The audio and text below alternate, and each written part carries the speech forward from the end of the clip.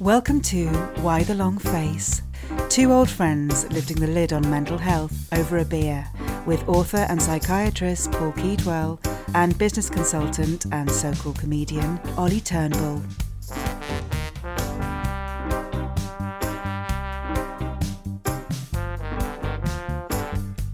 Hello everyone and welcome to Why the Long Face. We're still in season 4 and this is season 4.6, the 6th episode in our series with Ash Pollock, our friend who has very bravely shared audio files and some sessions he's had with his life coach with me and Dr. Paul Keedwell during a bipolar episode that he recently had. And again, we're eternally grateful for him, particularly for this one, because this one's, not the most positive one. I'm with Dr. Paul as ever, and we are talking about the crash, Paul, yeah? Yeah. Not entirely positive, but some of it is positive, I think. That's true. Yeah, absolutely. And Ash, of course, is joining us this week, as ever, to talk through his life and dive into his mind. Hi, Ash, you okay?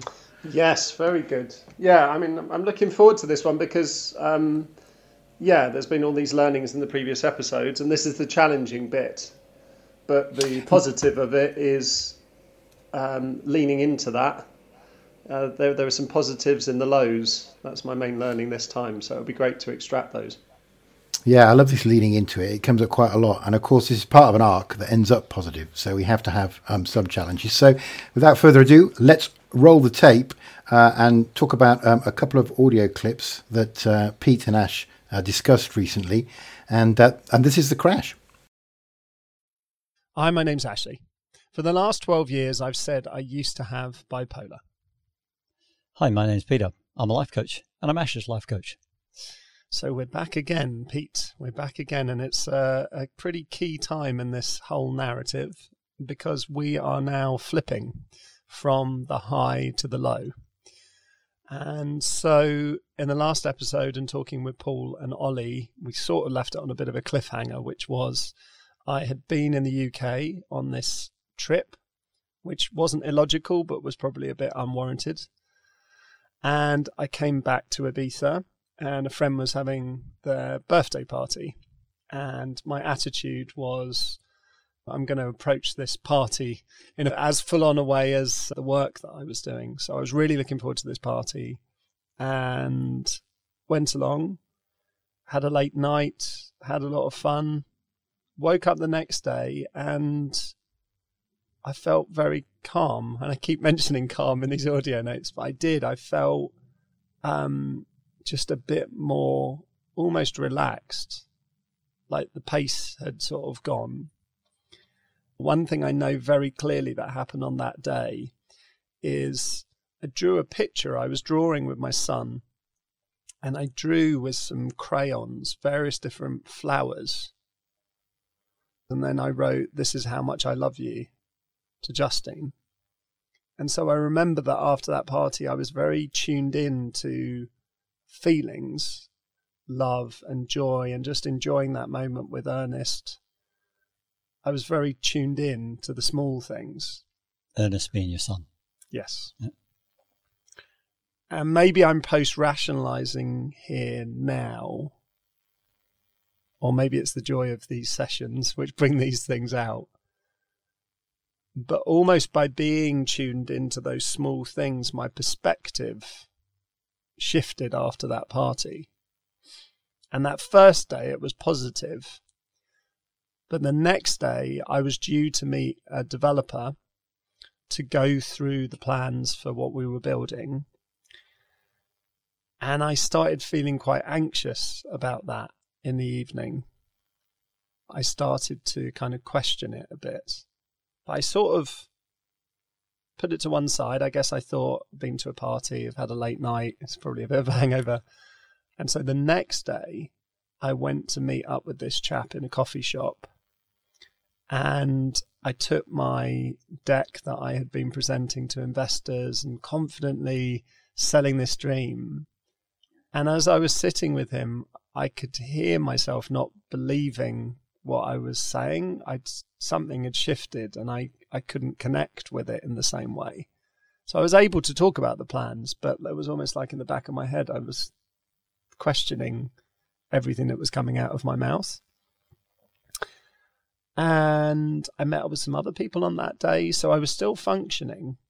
Now, this is very different from the crashes I had in my 20s, which would happen in a day. It'd literally be a day the perspective would flip, like juggling balls, and then dropping one, and then realizing I dropped one, and then dropping another, and dropping another. And so what is it this time instead of that? Well, this time it happened over the course of, it was more like a trip and a stumble and a sort of slower fall. Right. But it was still a fall. Mm. I think potentially another element that was going on is there was much more complexity this time. And so, whereas in my 20s, when they just offered me a job and I had to go and hide in the toilet and leave, it was fairly simple, really.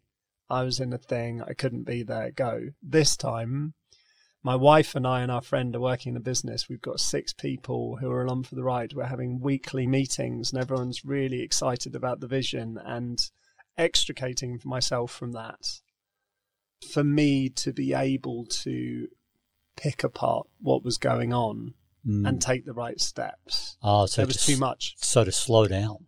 So there was a fear of slowing down because there was so much momentum going in the business. Is that what I understand? Yeah, maybe it wasn't even fear. It's just the reality that there was lots of people that I'd brought into the business who needed to be paid because they were being paid from us getting the funding from the vision. Yeah, so there's no time for you. Yeah, and also as that stumble started, there's not just the realization of what's come before, it's also, and probably this is what really caused it to turn from a stumble into a real drop, is the realization that my own incapacity to do anything moving forward is going to have a significant effect. Particularly with the gardening business, that it was me that was driving it, and without me driving it, what was it? Right. And the garden season had just started. Right. So it's almost like all of a sudden you're facing down the barrel of a shotgun. Yeah. Is it? I think in a way, it's like kind of returning to a childlike state. Mm-hmm. In what way?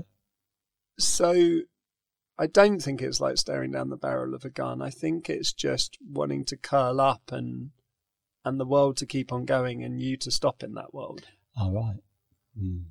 So it wasn't a fear of staring at something. It was just like questioning, and then literally within 3 days, I'm starting to not function. Right, so it's almost like you're pulling back and slowing down and coming into yourself to protect yourself. Yes. Right. Yes, and I think if we come back to the audio notes again, there's this gap. So this crash happens around the 20th of March, I think. It was my son's birthday party on the 26th, and it was my birthday on the 28th.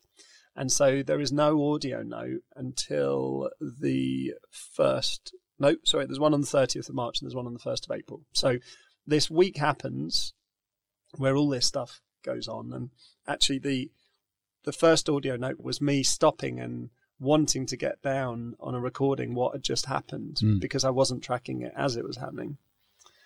And whereas the previous ones, I think, was the beginning of March, one in the middle of March, and then there's the last episode, which wasn't even an audio note, it was a message to Josh. Now the audio notes, so I've got 30th of March, the 1st of April, the 1st of April again, then on the 2nd, 1, 2, 3, 4 audio notes, the 3rd, the 4th, the 4th, the 4th, the 4th, the 4th, the 5th, the 5th, the 5th, the 5th, the 5th. The 6th, the 6th, the 6th, the 6th. I think you see where this is going. 7th, the 9th, the 11th, the 12th. And what does this ramp up in regularity tell you now, looking back at it? So this perception of a depressed person as being a person who's sort of switched off is completely inaccurate. I think what's going on inside the mind is more exhausting than at any other stage. Mm-hmm. Because in a way, your brain is, I was going to use the word broken. I don't know if it's the right word, but I'm going to use it. I think my brain is trying to work out what's broken and fix it. Yeah. Yeah. But you're in a state where the brain is not connecting the dots together like it was. Mm-hmm. So you're trying to solve a conundrum with a piece of equipment that isn't operating properly. Yep. And that, I think, is what rumination is. Mm. It's this spinning, constant assessment of everything. Yep. And what I can see with the audio notes is I've then externalized that. Yeah. I mean, a lot of what we've coached around is stepping out of the rumination, out of the constant negative slant on the analyzation, and coming back into a flow state, coming back into what gives you joy, coming back into what gives you momentum and a feeling of like contribution. And, and we've been talking around different things like that. And so it's really interesting that at this peak, in a way, not mood peak, but activity peak, it's really like got to get this stuff out. Yeah, Paul mentioned in a previous episode about the distinction between mood and energy. Mm-hmm. And I'm increasingly, having now got into a bit more research on the brain, there was a talk I saw that was about, is bipolar an energy disorder rather than a mood disorder? Mm. And this interplay of mood and energy, because there's a lot going on here. It's quite energetic, even though I'm low. Mm-hmm. So physically, and so it is interesting that at this point, externally, there's not a lot going on, but internally in my head, there's more energy of thought than in the high state almost. In the high state, you're like, I can do anything. I don't need to think about anything. It's just in this very doing state. The brain is making the interconnections almost for you, it feels like. Yep. It's not hard work. Yep. This is hard thinking. Yeah.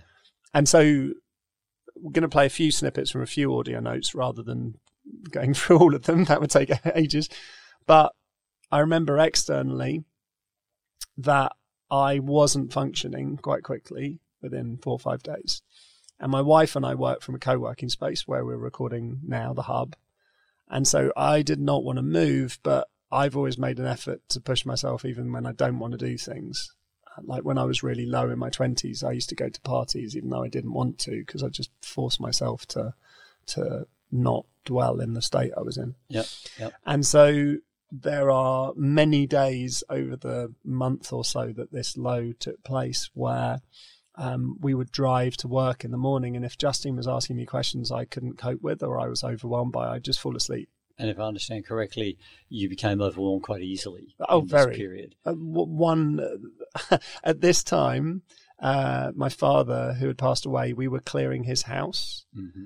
There was one event I remember, which was my mum and my father-in-law were helping to clear the house, and they were taking everything to a storage facility, and something went wrong at the storage facility. They didn't have the key or something. And my mum rang me a bit stressed, and I literally had to hand the phone straight over. I couldn't even engage, even if it was as simple as, oh, you just need to call this person and get the key. Really stressful and really overwhelming. So a random thing that needed managing was just too much. Plus the fact I hadn't told my mum because I was worried about the impact on her. So I was also keeping that. Yeah, so you're trying to hold it in.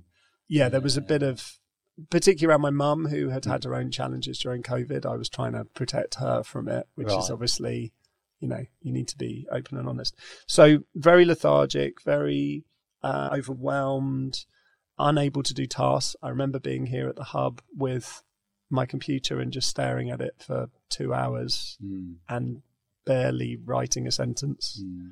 So externally that is happening, but then internally, maybe let's play one of these audio notes. I'm still thinking about a lot of stuff and I'm still processing. I'm fascinated by the sleeping reaction. Have you read anything about that or heard anything about that from anyone else? I'm really fascinated by that. I mean, I've been tuning into a lot of Abraham Hicks lately as a source of inspiration for me. And she talks about if you can't get out of your head, if you can't think about something that gives you joy, go to sleep. So I find it really interesting that at some level you've got a system kicking in here of what I see as a protection system. Yep. I mean, maybe not ideal if you're driving, but very interesting at some point from a bigger picture point of view of the body being an integrative solution-seeking system. Yep. Yeah, I mean, we've talked already on this podcast, and it's becoming a bit more of a belief for me now about leaning into your states. Yeah, right. Yeah. I embraced sleepiness. Yeah, right. Being at the hub here and finding there's a little nook just around the corner from here, actually, where you can lie down and no one can see you. I went and laid there a number of times. Right. But I did get out. In my depressions, let's call them that, there weren't many times where I just didn't leave the room. I don't think. It was a lot of time spent in bed or watching stuff. You talking this year or like when you're 20s? Back in my 20s. Oh, yeah, right. It was hard to get out the door to go for a walk, but I still wanted to. Let's jump into the audio notes and let's play some snippets. And let's do it. It's our longest introduction yet. I had a really good day today, actually. I got up in the morning, woke up early, got Ernie up, prepared his sandwich, got breakfast together, got all organised. I was feeling very positive after last night where we moved furniture around and sorted out the living room. Although, if I'm honest, I wasn't sure about most of the things we were doing, but I went along with what Justine was saying, whereas normally I would state my view, put up a fight. But anyway, it looks really nice. And so I went into the hub and I was feeling quite tired. Wanted to have a lie down. But, yes, Ernie? I'm just talking to myself, recording. You can have a go with that. So what I hear here is an awareness of a good day, tiredness. You sound a bit rubbish. Or tired, to be more specific. Very different energy here. Yeah, would that be fair to say? And you even say it right. You're like, you arrived at the hub, our co-working space where we are, and instead of a co-working space, you want it to be a co-sleeping space, or maybe not co. And I think that's a real interesting marker. You know, and the other thing that stands out for me here is an awareness, and it's subtle in here, but we've talked about it off air, is that when you were moving the furniture around with Just, your wife, the night before this recording, you didn't speak up. You perhaps were holding yourself back. Yeah, maybe that's an interesting area to sort of look at today. Yeah. I mean, I can definitely hear lethargy in this. Yeah. I have a terrible memory, but I remember making this audio note because I walked out into the garden and I sat down in this hanging chair that we've got. And I felt it would be good to capture what was happening because it had actually been a good sort of week, probably a week of quite intense stuff, and I hadn't made any audio notes. My son's birthday, my birthday. And then Ernie interrupts me. I mean... The key thing is that the joy of being a parent and having responsibility for someone is through the whole of this low, I was still able to get him dressed, feed him, get him to school. The simplicity of dogs and children, there's a lot of complexity, but the simplicity of routine and structure and having to, keep a thing alive, I was able to do those things. Right. I was able to go shopping or to do tasks-based activities. Yeah. But your point about Justine, yes, I felt at this point that I couldn't express myself at all. And when moving the furniture around together. Yeah, Justine, and we have to bear in mind, right, you and I are talking on here, but there's another person in the picture that hasn't got a voice. I think I've only just realised in the last week or two what happened to Justine as an impact of this. In the last week or two, speaking today. Sorry, today. Yeah, right, yeah. Yeah, so what Justine had to deal with so immediately, because she reached out to a previous coach of hers. Yeah. She only told me that the other day. So she started getting on and doing things, and I found that extremely uncomfortable. We're doing work in our garden. She progressed with the planning of that. She wanted to move the room around. It almost felt like she was taking advantage of the fact that I wasn't putting up a fight. That's how it felt in my head, which is... And do you think that's fair now, silly. Looking back? Do you think that's accurate? No, I think she was getting on with her life. It's just our lives are intertwined. Yeah, so I still don't agree with the way the living room's been laid out. I think it's better before. The feminine, masculine design tastes. Yeah. No, she got on with things, and the hard thing when you're in that kind of state is you don't want to get on with things. So if someone else that's that close to you is getting on with things, it's uncomfortable. Interesting, right. Whereas potentially from a bigger picture point of view, as an entity, as a 3-person family, 3.5 with the dog, or four heartbeats, as you might call it, she's, you might argue, carrying the load. Absolutely. Yes. Yeah, it's interesting. At the same time, she made a point to me, and I think this was part of the realization and the rumination even. She made quite a few points that I was much easier to be with in this state, that she was happier with me in this state, which again tortured me because I remember it's talking like about I'm that. going through these intense feelings of feeling crap about myself and feeling I'm a burden and that I am having a negative impact on people. And then you're telling me you're happier with me like this than in the high. But then I could see more clearly that in the high I had been irritable. I had been running at such a pace and expecting everyone else to go at that pace and being annoyed when they weren't. And I could see that sort of Jekyll and Hyde thing going on. And I think one of the things that we've talked about is perception and where we put our attention, yeah? And the words that stood out to me just now, and I know we're not in a live coaching session, but the words that stood out to me just now is that she was happier with the state that I was in, which is a state you didn't want to be in. And she's actually not saying that. She's actually just saying it was easier for her. Yes. And it's really, and that's really interesting, right? Like where the mind goes, you know, how do we interpret somebody else's message? Yeah. Yeah, that's interesting. Or misconstrue, to be honest. Yeah. Should we jump into the next one? Yeah, let's do do a few little snippety bits. So 1st of April, this is the next day. I'm realising that this is just the point that I need to capture an audio journal. In fact, it would have been interesting to do one every day over the last week or two, and I haven't. And so I've just pulled over in the car to note down today, the 1st of April, how I am feeling, where I'm at. I'm feeling like this period of a down or a readjustment was inevitable.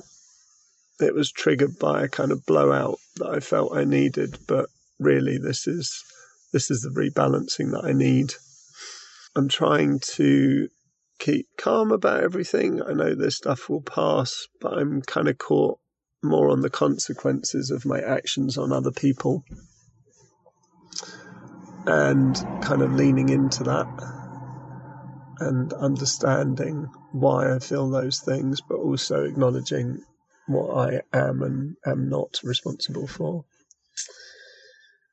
It's been good this week to exercise, but one of the things that I've kind of realised driving home today is my body's just not operating at normal capacity. So like breaking glasses or not being able to play tennis, my sort of judgment of space is a bit disorientated as well. But if I lean into that and I think about that's the messenger rather than the message, that's about I need support around me and I can assist and do work to support others, but I can't lead on things. I need support, and that's okay. I'm having kind of good days and bad days. Normally good most of the day and then sort of bad evening or bad morning and then good day.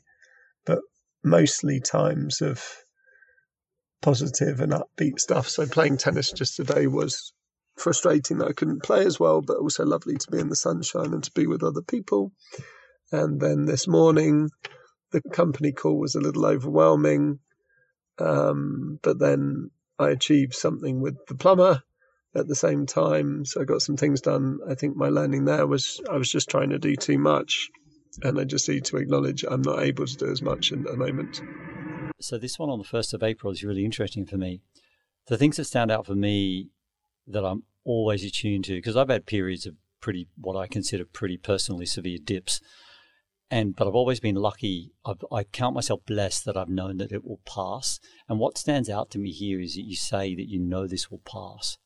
But also I know from offline, as this was playing, we were talking offline, and you were saying that you're presenting yourself to the recording. Mm-hmm. So can you tell me more about knowing that it will pass, but maybe not embodying that wisdom, not accepting that wisdom. Yeah, it was as we were listening there that I realised maybe I am presenting something of a picture of myself to these audio notes. So maybe it's not truly authentic with what I'm actually feeling.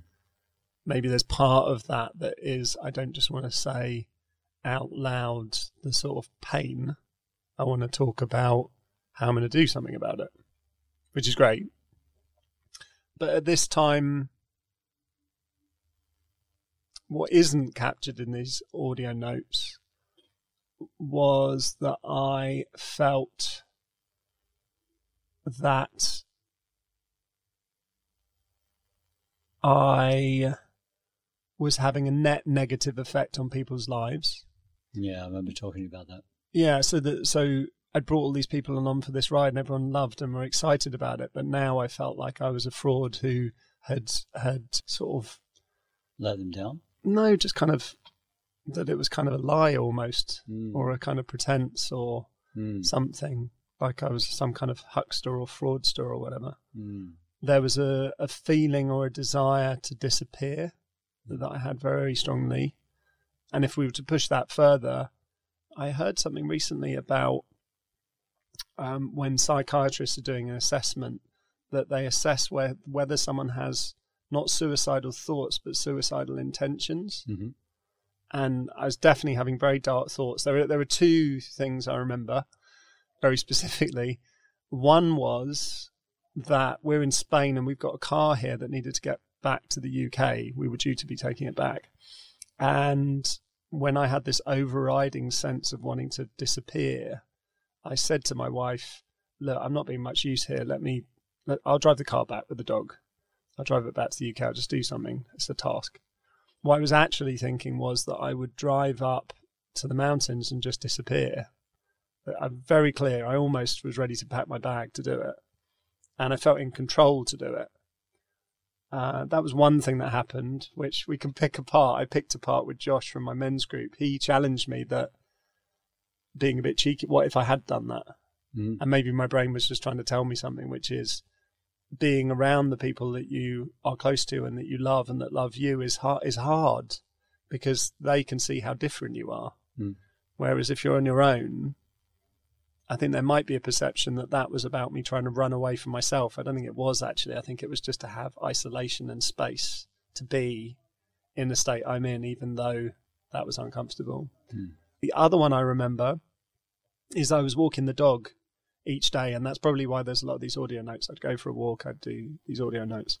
And near our house, there are some cliffs.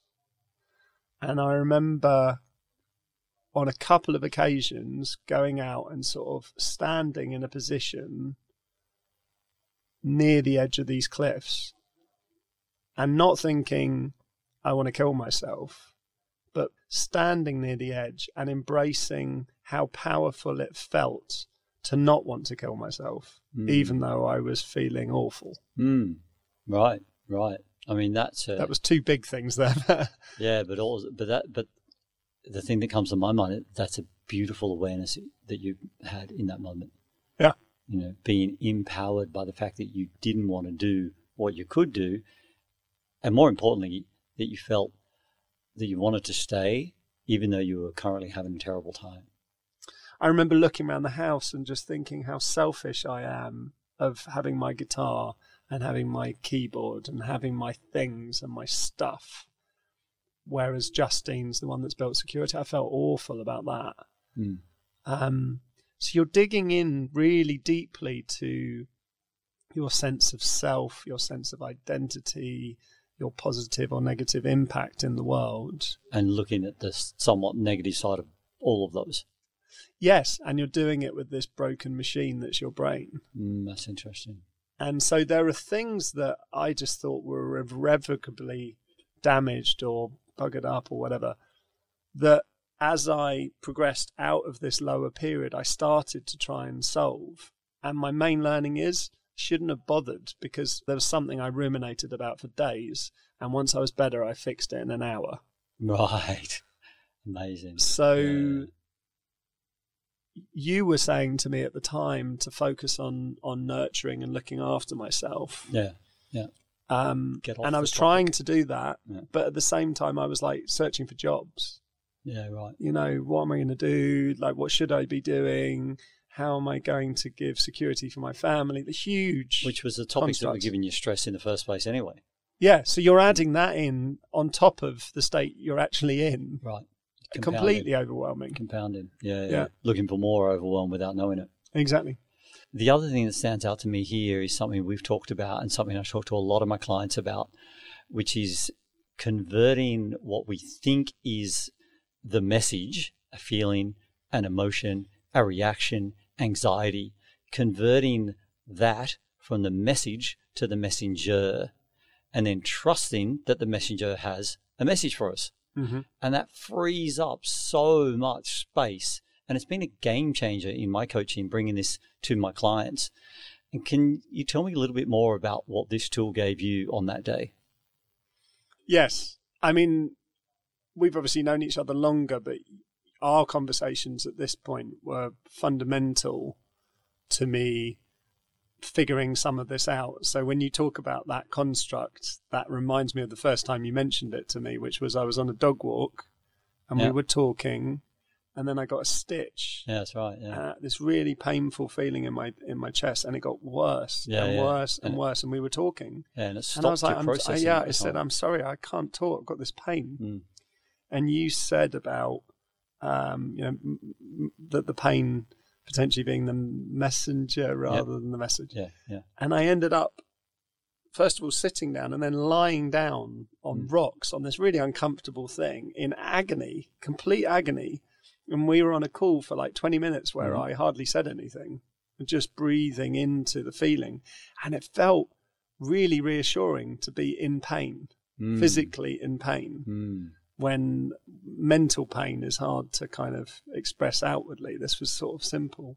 The thing that the thing that comes to my mind here is that you're allowing your body space to be heard, which is potentially opposite to, or much more gracious towards your body than when you're in the build-up stage, when you were super busy. And that statement you just made there, that it felt good to be in pain, I think that's really interesting, because the different parts of us want to be heard. And the last one that stands out to me is you're mentioning the tennis game. And I also know from our off-air conversations about what did you call that game? A disaster or something, that you're just dropping the ball all the time? So I play tennis here, and there was a tennis meetup, and I could not hit the ball. All of my, what's the word I'm looking for? Coordination, completely out the window. Which again felt like, or if I assess it now, the brain just not connecting the dots together. Because playing something like tennis is pretty hard, right? You've got a ball moving at a speed. You've got to put your body in the right place to then move your arm at the right time to hit and none of that was timing up. Right. I was hitting it. It was going off at an angle. Yeah. And it was embarrassing. It was really embarrassing. And also, because it's quite a lot of people that I don't know really well, I couldn't say, look, chaps, I'm in this funk at the moment. Yeah, I wasn't bothered how I came across. Yeah. And since I've kind of chatted to people and joked about that. Yeah. And then challenged them to another game where I'm going to thrash them this time, because now my coordination's on point.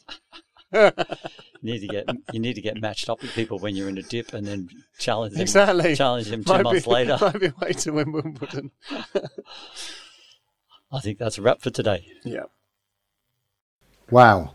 Well, that was a bit hard to listen to in parts. Not because someone in pain, but it was a friend, and that was you really felt for. I really felt for you there, Ash, in some of those times. A lot of it was, again, like we said before, very much you, but you with your colour drained out of you. I know it's your job, Paul. But did you find it hard to listen to, particularly seeing as we know and love Ash? Or do you sort of get acclimatised to it after a while, I suppose, maybe?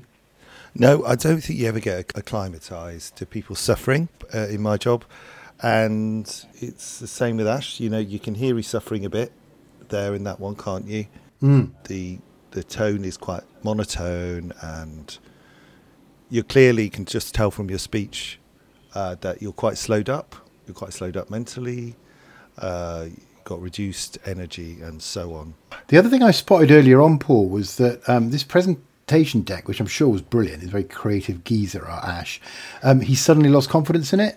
And he looked at the presentation deck and saw, oh God, I don't believe any of this shit. And it's just like, oh my God, that's you're being your whole brain function is being focused towards the negative, if you like. If you're in this low, I found that very distinctive, because he's normally so positive, and suddenly the deck to him seems completely unconvincing. Well, certainly less convincing. It really, that sort of stood out for me as well. This feeling that, I'm losing confidence in the idea as I'm presenting it, but you still manage to present it. But as you look at that now after the event, I kind of feel now, looking at it with an eagle-eye view, that, taking a positive here, that it was a very over-pragmatic, over-realistic of every problem that could happen, whereas in the high, I had no concept of that. If you take the two together, there's probably some amazing balance of having very strong awareness of both the possibilities and also the things that could trip you up. I mean, I listened to this. You're saying you can hear that I'm flatter. I'm aware, and I think I mentioned to Pete, that I'm presenting a version of myself here. Because when I listen back to this, it doesn't sound like I felt then. And I think the act of doing these audio notes is me trying to process what's happening so that I can move forward with positivity. But I felt pretty much more bleak than this audio note, I think, captures in this case. Well, we both picked up on it. You say you were, as a lot of depressive people do, you're trying to put on a front to show that you're functioning normally. But there's just a little bit, I suppose perhaps it's with Ollie and I, it's a bit different because we see a lot of mental health problems and we talk about them a lot, and so perhaps we're picking up on those subtle signs a bit more. I mean, they are clinical signs, they're not symptoms as such. You're not saying, oh, I'm depressed. You're not, I mean, you do actually describe some symptoms, but it's the signs. It's the slowed speech, the fact that speech has less rhythm, less prosody, as they call it, and so it's more monotone. But yeah, I mean, I'm just picking up on what you said about I think you said more realistic or more pragmatic view of your proposed business. I think you're right that there are some advantages to depression in terms of what we call depressive realism. So at some point in the course of a depression, before it deepens too much, perhaps, there is a sort of, the shine comes off, which people say the normal functioning is overly optimistic. The sort of normal functioning of our brains, and then when you're wrapped up in a business plan, and you do become very enthusiastic, and that's great. So in a way, a bit of depressive realism is helpful. This awareness of the potential pitfalls. But of course, if you were like that all the time, it would be quite paralysing. Absolutely. Yeah. Well, one other thought that occurs, like hearing you say that and the point I just made before, is as a patient going to see a psychiatrist, I recall, it was many years ago now, that similarly I was sort of putting on, not a show, but telling a story about myself, rather than actually necessarily getting to the core of the stuff I was really feeling. I wonder, in your experience as a psychiatrist, I guess that's what you mean with subtle signs, because people don't necessarily reveal openly their vulnerabilities unless they really, really, really, really trust someone. Yeah, well, that's right. It's a combination of how someone comes across during the consultation and the story, the narrative, what's been happening. And I suppose drilling down to the point where someone doesn't get away with just, avoiding the issues and not describing the symptoms and not. Yeah. I mean, if I feel that someone's very, very guarded about it, and I'm not saying this is not a value judgment when people are guarded because, you don't want to be entirely vulnerable, do you?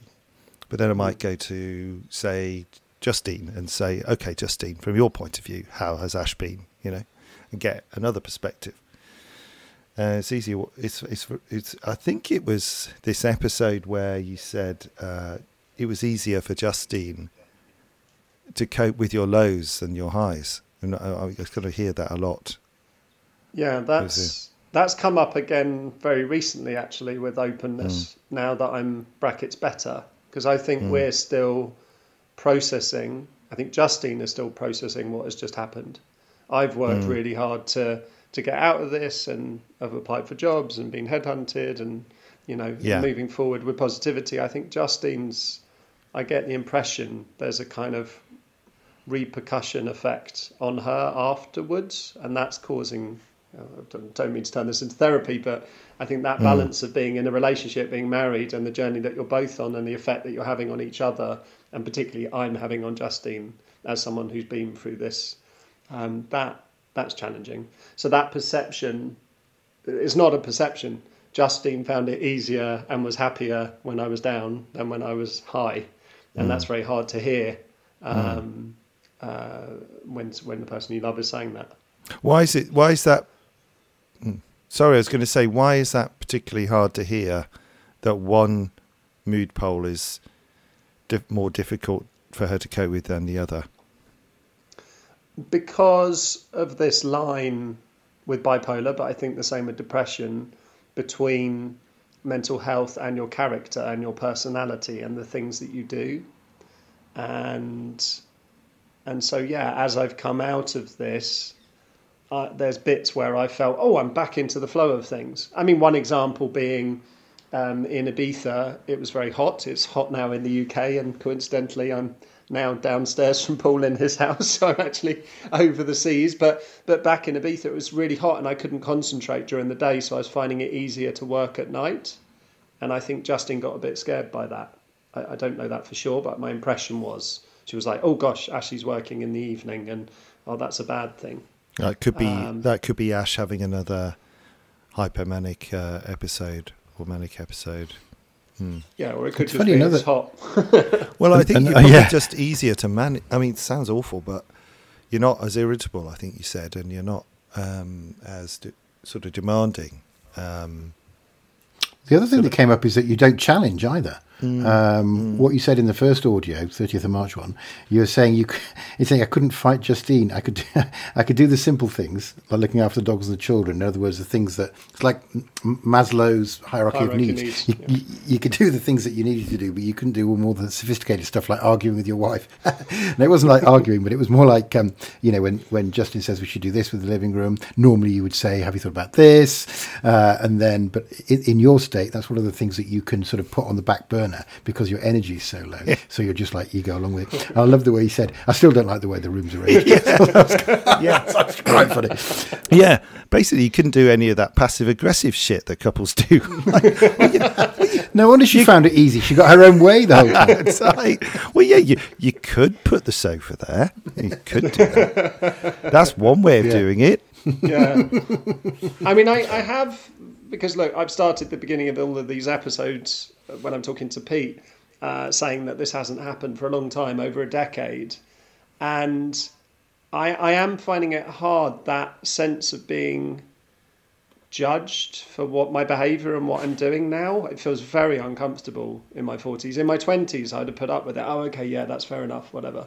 Now I'm sort of, I've come out of this feeling stronger and feeling like more is possible, not in a manic way, but just understanding my value and being very focused on putting some sort of framework in place, particularly around work and employment and salary. And so I'm very clear, and I think maybe that means that I could be perceived to be being irritable in settings. It's these lines, right? When you talk about irritability, I'm imagining that both of you in the last probably week or two have got irritated by something. It is a human emotion, a human reaction. It's also a symptom of bipolar. And the fact that someone like I, who has bipolar, can express irritation without it being perceived to be bipolar. I'm finding that a bit challenging at the moment. Yeah, I mean, we made a joke off air about you buying a flat or something, and we said, "Oh, you manic again," and it was like we were trying to be funny and jokey, but I sensed it jarred a little bit, and you were like, "Oh God, no, really, I'm working in the evening because it's hot. I'm buying a flat because it's useful," and that actually must be quite tiresome, I guess, after a while. Even if it's maybe in a jockey, this feeling that you might be being monitored for potential signs of having another episode, when in fact you're just being yourself, and you've got a right to be irritable sometimes, particularly if Justine's annoyed you for some valid reason, and working with us as well. But I feel like from this experience I've gained more insight than anyone out of the experience. I don't know if that makes sense. I feel like I'm even more aware. It's a bit like, when something happens, I don't know, a flood or some power surge, like after the event, they then put in all the stuff that would have stopped that event from happening in the first place. But the reality is now it's happened, it's incredibly unlikely to happen. That kind of reaction to something like that plane that crashed, and then they changed the way that the doors were closed after the fact. But it's sort of that reactive thing. I'm not comparing it to that, but just getting my head around that at the moment a little. Well, there are insights to be gained from highs and lows. Is the message, perhaps? So as you said, you've sort of take one problem, which is a startup, and you've looked at it from two different angles, arguably fairly extreme. One from a high and one from a low, and it's almost like you've covered it from all angles, if you see what I mean. And you've worked out the truth is somewhere in the middle, and you can remember, I guess, you've got a cognitive map of how you perceived this in those different mood states, and you can kind of draw on them, perhaps, in the way that you promote this business going forward. Is that right? And the way you kind of perceive it having potential as well. And I think we're going to go on to the next episode, so I don't want to say too much about the learning from the depressive phase, but suffice it to say, you sort of tweaked the angle a little bit of your business. With reflection now on that point, absolutely. One of the things with the gardening business that feels great is that I have seen it from both sides. And now the steps that we've taken as I've got better as a team, much more as a team, have been quite small steps. But small steps taken with great insight that now are paying dividends with a fraction of the work and stress that I was putting myself under before. It's like it kind of revealed the opportunity. I valued very much the pain of feeling that everything was failing and everything was falling apart, because it made me explore it from that angle to be able to move forward. But there are also sort of bigger, deeper issues that I think Pete kept using the phrase open-ended questions, which I found quite interesting. How do I become financially self-sufficient and secure for the future? That just seems like a mammoth question. So step by step, I guess that's what Pete is really good at, right? That's his specialism, really, isn't it? Sort of, okay, let's... Yeah. Where there's the short-term goal and there's a longer-term goal, which I think you still find is unfulfilled, which is fair enough. I think that's fair enough.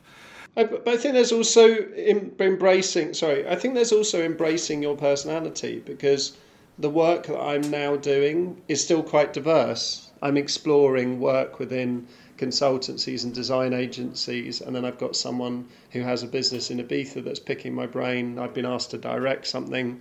So I actually, I was talking to a financial advisor today. I drew a mind map, which isn't dissimilar from a lot of the drawings I did when I was high.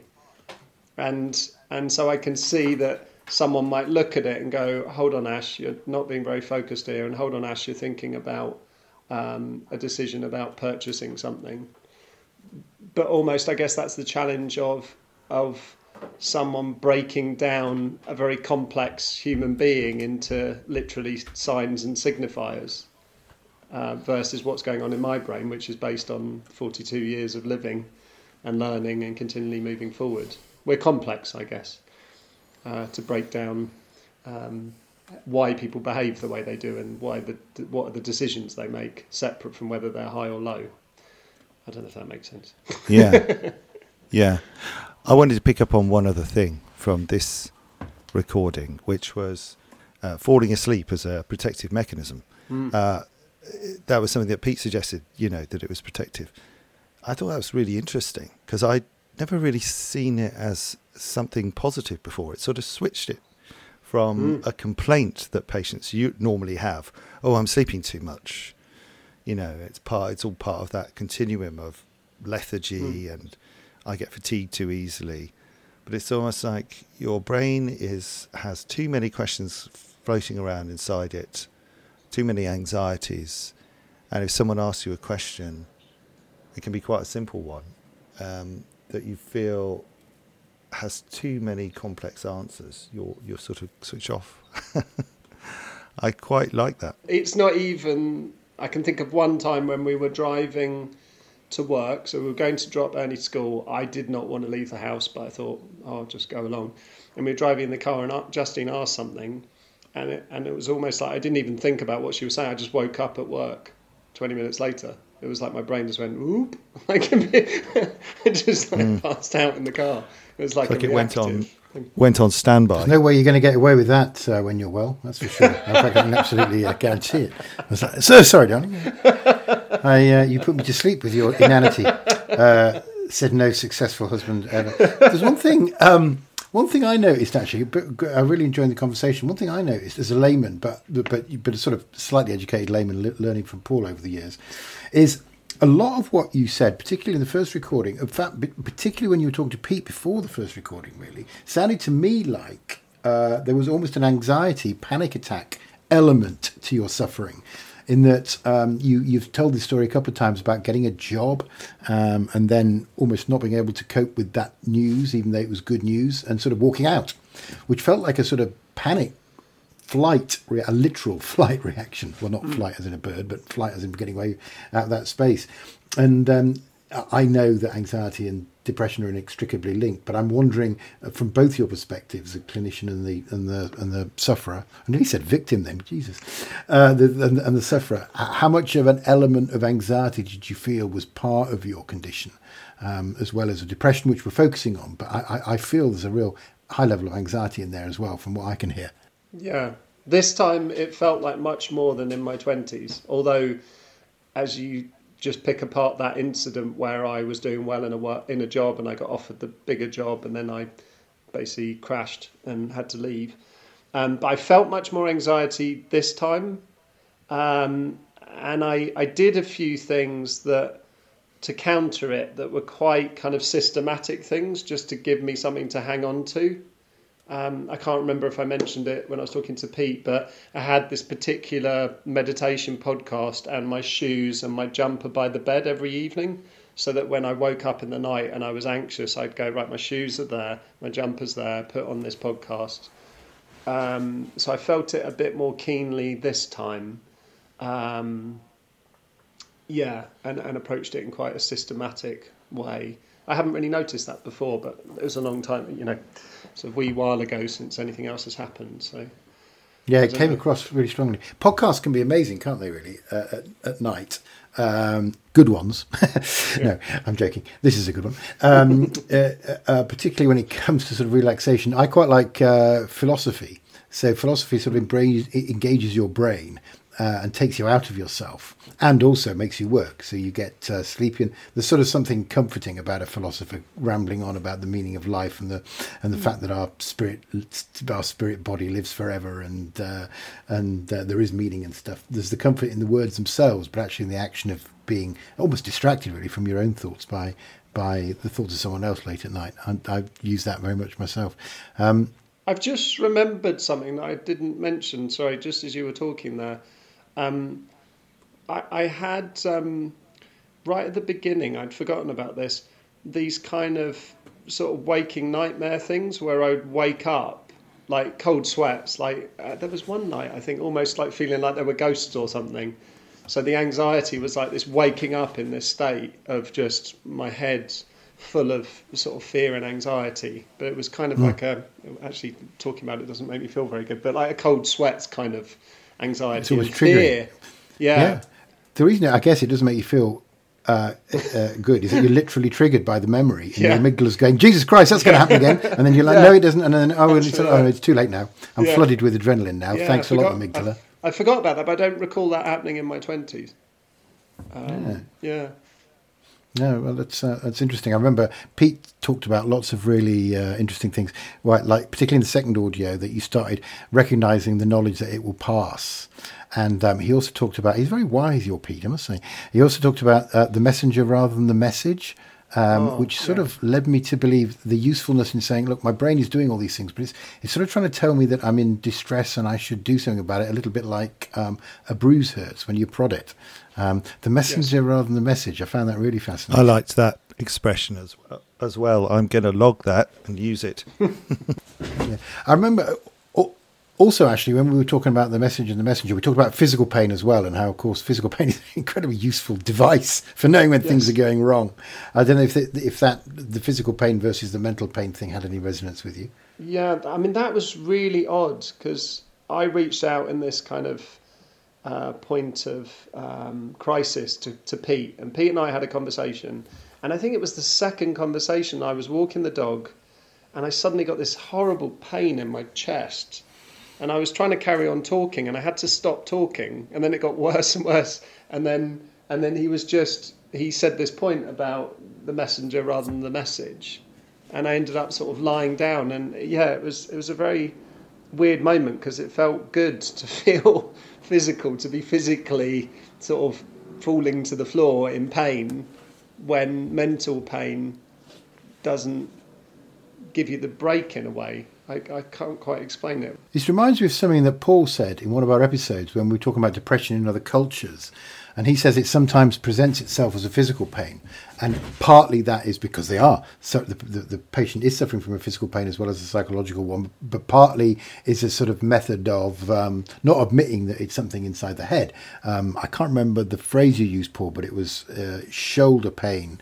Or heaviness of soul or something was a really rather elegant phrase that some cultures had of you would call clinical depression. Feeling like you're carrying a weight on your shoulders is quite a common one, or used to be in India. It's I've got a weight on my shoulders, doctor. Yeah. You mentioned that about the subcontinental culture particularly. It's quite interesting, actually, the cultural differences in how people express anxiety or panic. Really, it's panic, isn't it? You're much more chest pain in the Europeans, and much more stomach pain in the Chinese. The Chinese have much in their culture. They focus much more on, the stomach being the centre of all health, and we think about the heart, right? Perhaps in romantic terms, but also in terms of health. And the term depression, as in mental depression, comes from heart depression, which was the old-fashioned term for heart failure. Good Lord. Sort of slowing of the heart, slowing of the mind, sort of both sort of how the term depression bled over from one to the other. It's quite interesting. It's funny, isn't it? There's something a bit more comforting about a pain that you know will get better. Oh, the body will sort itself out. That's why I'm in pain. But in the mind, there's always this nagging doubt. Is this permanent? Is this more serious? Am I going crazy? I don't know. Thousands of people end up in A&E every year with anxiety-related chest pain. So I think in the middle of it, it's not very reassuring. No, I suppose chest pain's a bad example. I was thinking of if you stub your toe, but yeah, you're right. Oh, well, I mean, yeah, I suppose, well, we've used that analogy before where we've said that pain is useful when you've got a physical disorder.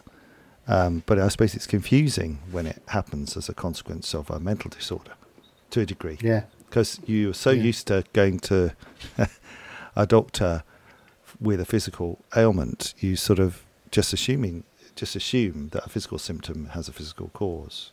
Well, it does, I suppose. Ultimately, though the origin is in the brain. Yeah. So. Well, I suppose we've circuitously analysed this, and it hasn't been as down making as as I thought it was going to be. Actually, like I say, I didn't like hearing a mate going through terrible times, and then when you started saying that you weren't even being honest, then it was actually worse, and I can sort of imagine that. I think the two audios were well chosen. You had one in the dip, and then there was sort of a glimmer of light in the second one, which was quite nice, and some good points that Pete was making that seemed to be resonating and helping with you. And I like the way that you don't just absorb everything he says. You can challenge on some types, which is what makes a good coach. You don't just they're not just a wise man you visit. They're someone you work things out with, and yeah, he's not saying no, you're wrong, Ash. It was yeah. This is what you were thinking, you know. Have you thought of another therapist, another life coach? I don't want to coach this life. I don't like the sound of it. Is the opposite of what Pete is. You made an important point about the distinction between those two audio notes, because it does take work to do that. I remember when I had my lows in my 20s and I didn't really know what was going on. It was almost like I sunk into them. Mm-hmm.